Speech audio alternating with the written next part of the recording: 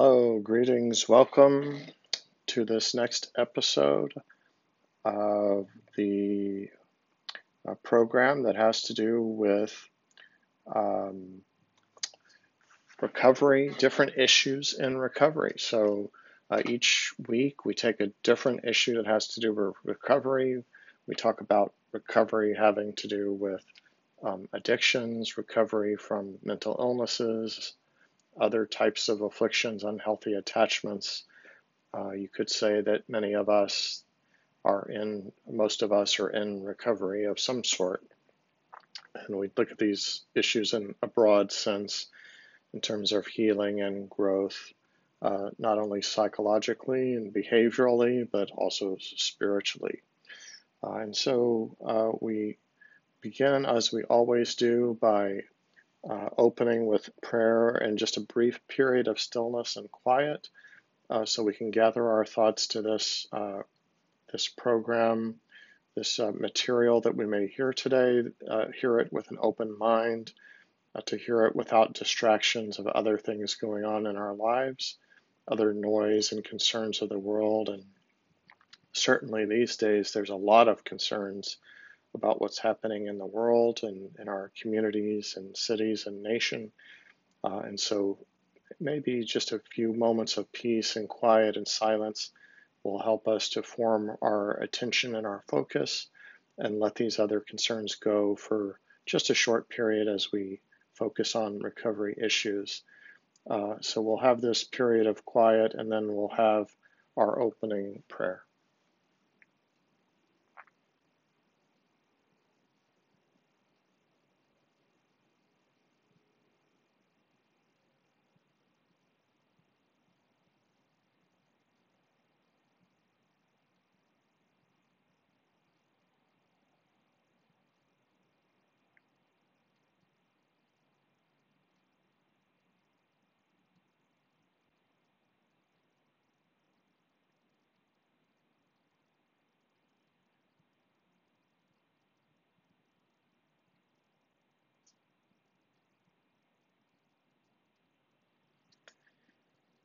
So if you're watching on YouTube video, the opening prayer will be on your screen. You can say it with me. If you're listening on podcast, you can just follow along as you listen.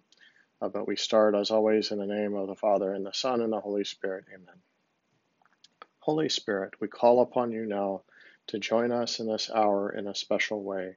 We ask for your wisdom and healing. Encourage and inspire us with clear thinking, understanding, and truth. Fill us with a deep and satisfying fire of your love. Amen. In the name of the Father, and the Son, and the Holy Spirit. Amen. Very good. Okay, as I mentioned, some are listening to this program on podcast.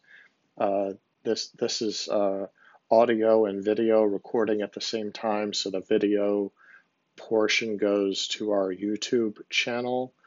It's the YouTube of Grazia Plena and Dr. Ken. You can search it up that way on YouTube. And then if you're listening on podcasts, we're on a number of different podcasts: Anchor, Breaker, Google Podcasts, Overcast, Pocket Casts, Radio Public, Spotify. Some of you like to listen on podcast as you drive or as you walk or exercise or do cleaning around the house, and others of you like to sit still with a video and take notes. Either way is perfectly okay. I hope that you can benefit from this content in whatever format that you find yourself in.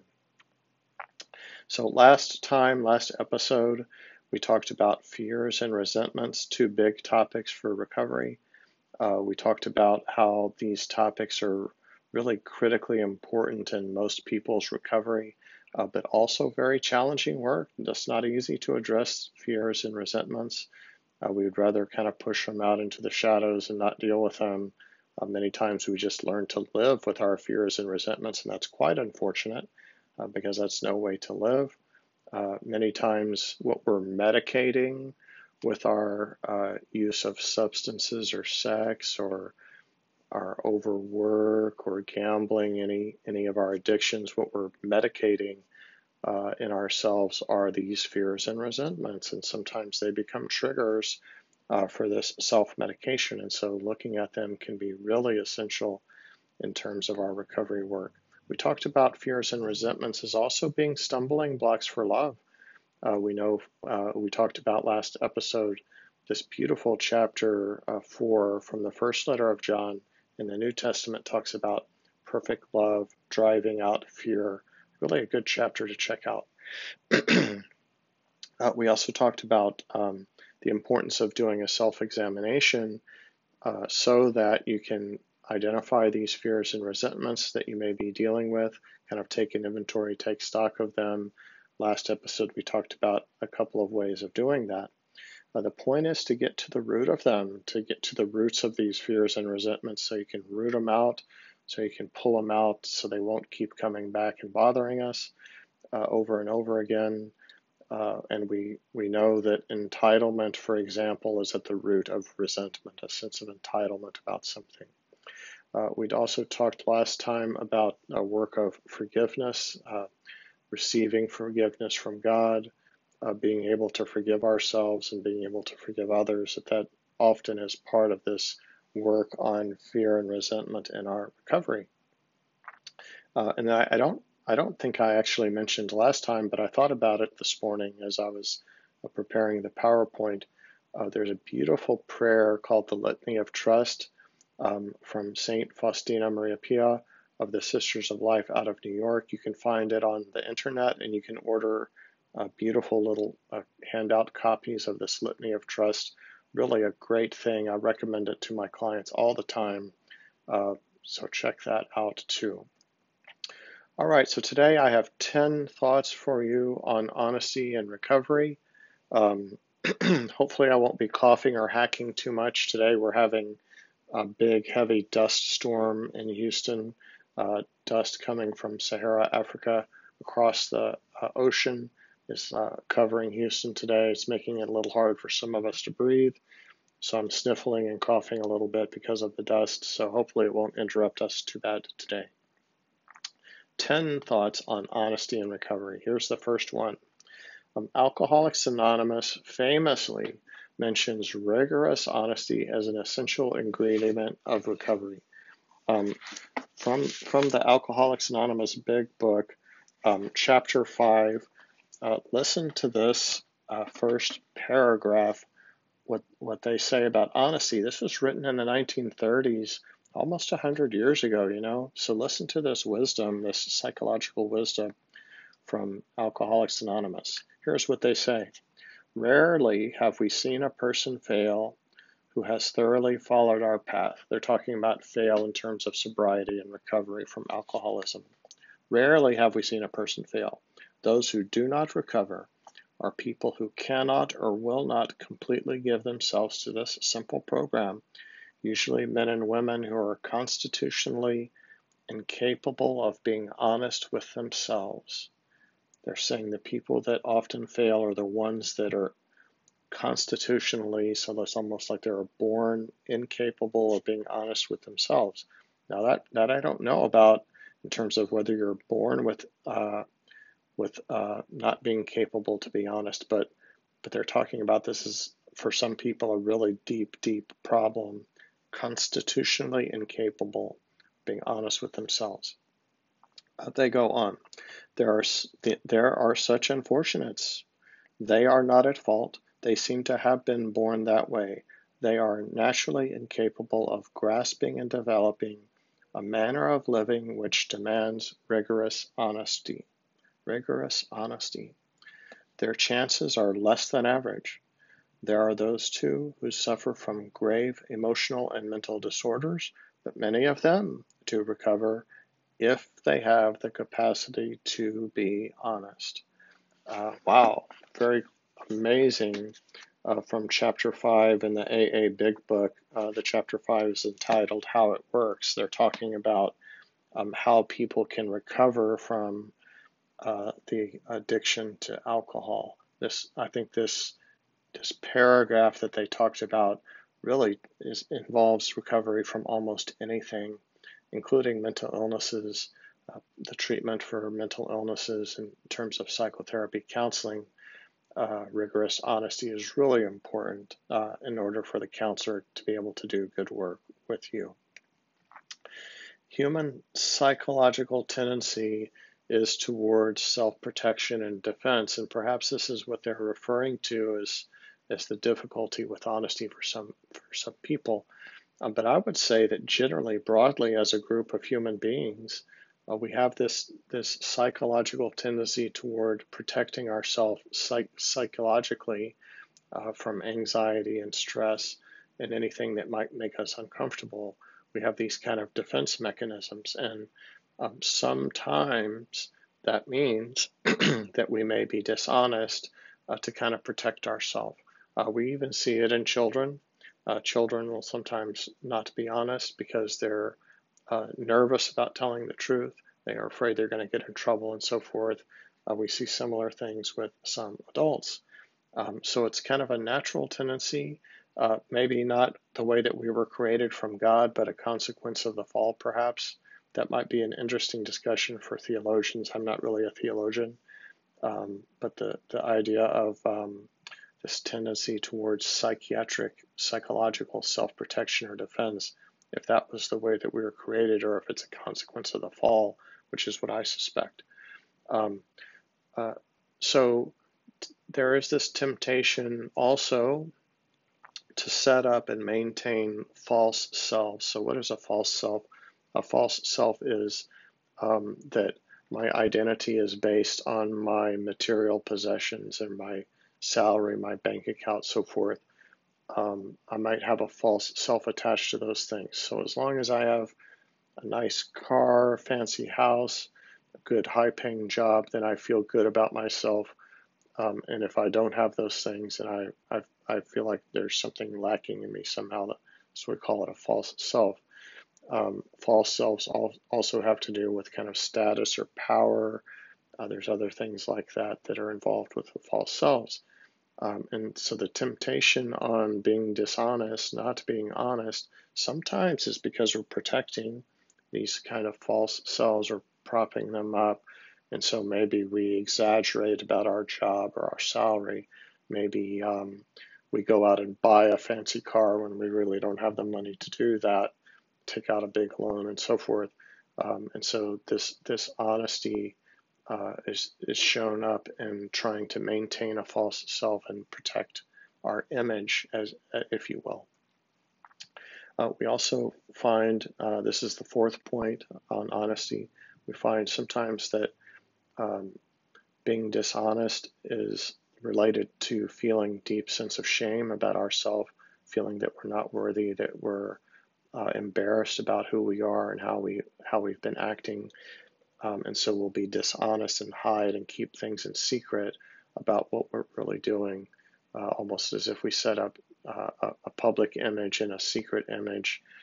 Now we, of course, and God, of course, knows about the two selves that we're operating, but many times other people don't know that, and so we're dishonest in that way. We have a fear of people really knowing us, what's going on with us. And so I think the fourth point is that sometimes our honesty is connected to and covering up shame and keeping things secret. The fifth point, honesty is really defined. We could think of definition of honesty as speaking and acknowledging the truth about ourselves to God, to our own self, and to others. And sometimes it's difficult for us to even see the truth about ourselves. We have this, as I'm mentioning, this psychological tendency to fool ourselves or to hide things even from our own self as a protective mechanism, as a defense mechanism. And so becoming honest is kind of being able to present ourselves to God and acknowledge ourselves and others as we really are in an honest way. Number 6, often in recovery, as a person's seeking healing and they're getting going in their recovery, sometimes they want to disclose everything about their past, all the awful things they've done, the things that they've thought, the ways that they've treated others. They want to disclose these things and make a big confession to a spouse about affairs in the past or pornography things and harming others. They want to disclose these things and get them off their chest. And we know that sometimes people will say, well, I just got to be honest. Here I am being honest. I'm going to drop this bomb because I want to be honest. We have to be really, really careful about that because we realize that sometimes in our enthusiasm for recovery and getting better, that we may have this compulsion to be honest suddenly, but it can be very harmful to others. It can actually end up harming others worse than we've already harmed them.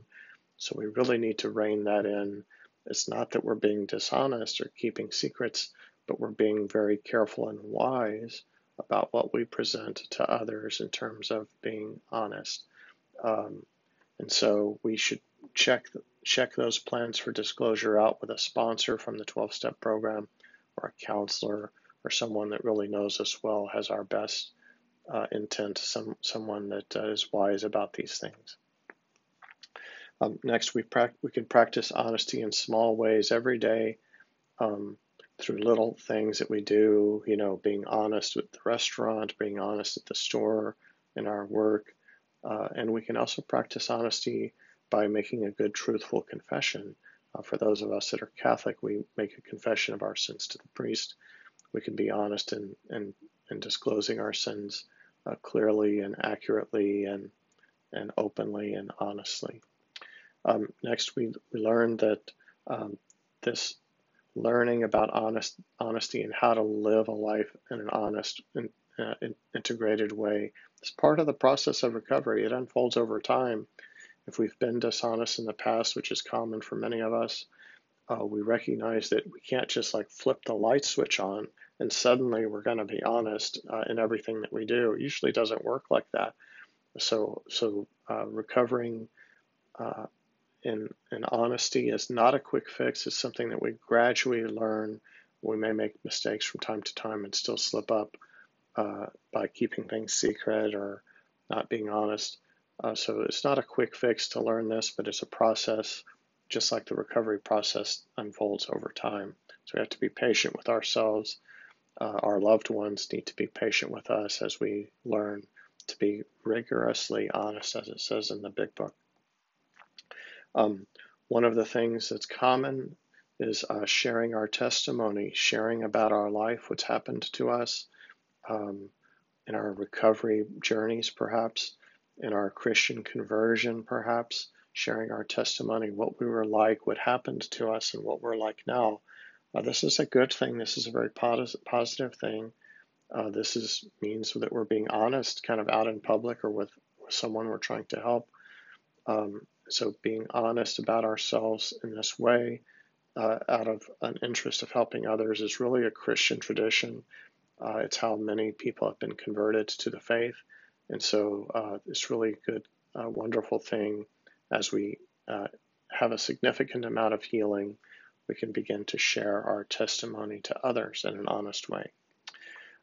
I think honesty has some relationship to humility. So I look at humility as having an honest view of who I am. Humility is recognizing I'm not God, because if I thought I was God or acted like I was God or had beliefs like I'm so great, that really wouldn't be humility. At the same time, if I lived in great shame and I thought I was awful and horrible and just a worm, that might also not be humility. And so honesty and humility are being able to look at myself accurately to see the good that's in me, the attributes of God that may reside in me from how I was created, as well as character defects and other issues and sins that are going on with me, weaknesses and temptations. Those things are part of who I am too, although I'm learning to try to be a better person. I recognize that I'm some mixture of these wonderful assets and defects at the same time. I think that's humility. I think that's honesty. Being comfortable with that, where I am, is kind of a key part of recovery as well. So that's the 10 kind of points about honesty. So how can we practice honesty? I kind of talked about it just a touch in the 10 points. But let's focus a little bit more on this. How can we learn and live honesty and integrity? Here's one idea. Have a sincere desire for honesty and pray for that grace. Have a desire. So, Lord, I want to be honest. Lord, help me to be honest. Guide my thoughts. Take temptations away from me, fears and things that would lead me to be dishonest. And so it's almost like we beg God to help us be dishonest. We have a great desire, so we make it a priority in our recovery. That's really an important first step, is to have that sincere desire, to pray for that desire. The second step is to then constantly self-monitor ourselves for our honesty. So sometimes we can catch ourselves very quickly after we've been dishonest or not told the full truth or hidden something, and then we can correct it quickly. We'll talk about that in a second.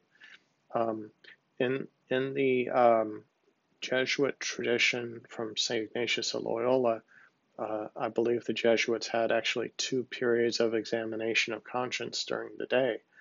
They would make one examen at noon, at lunchtime, for kind of like the morning, the first half of the day, and then they would have another examination of conscience in the evening at bedtime to think about that period between lunchtime and the evening. And they think about how we conducted ourselves, whether we fell into sin, including honesty. And so through your examination of conscience, whether it be once or twice a day, you can ask yourself, have I been honest, rigorously honest? Have I fallen in that some way? If we identify that we were dishonest, we might wonder which character defect was behind it. So if I go to the grocery store and the clerk gives me back an extra $5 that I didn't deserve, if I recognize that and something in me says, "Oh, Ken, don't tell her, just take it as a blessing and walk out the door." If I recognize that I did that, and I get to my car and I think, "Well, Ken, that was really dishonest. What's wrong with you?" Then I might wonder, what was the character defect that was behind that? So was it a sense of entitlement that, hey, you're entitled to get free money? Was it a fear that if I gave the money back, that the other person standing in line would say, "Look at that guy, he's a fool for giving her the $5 back"?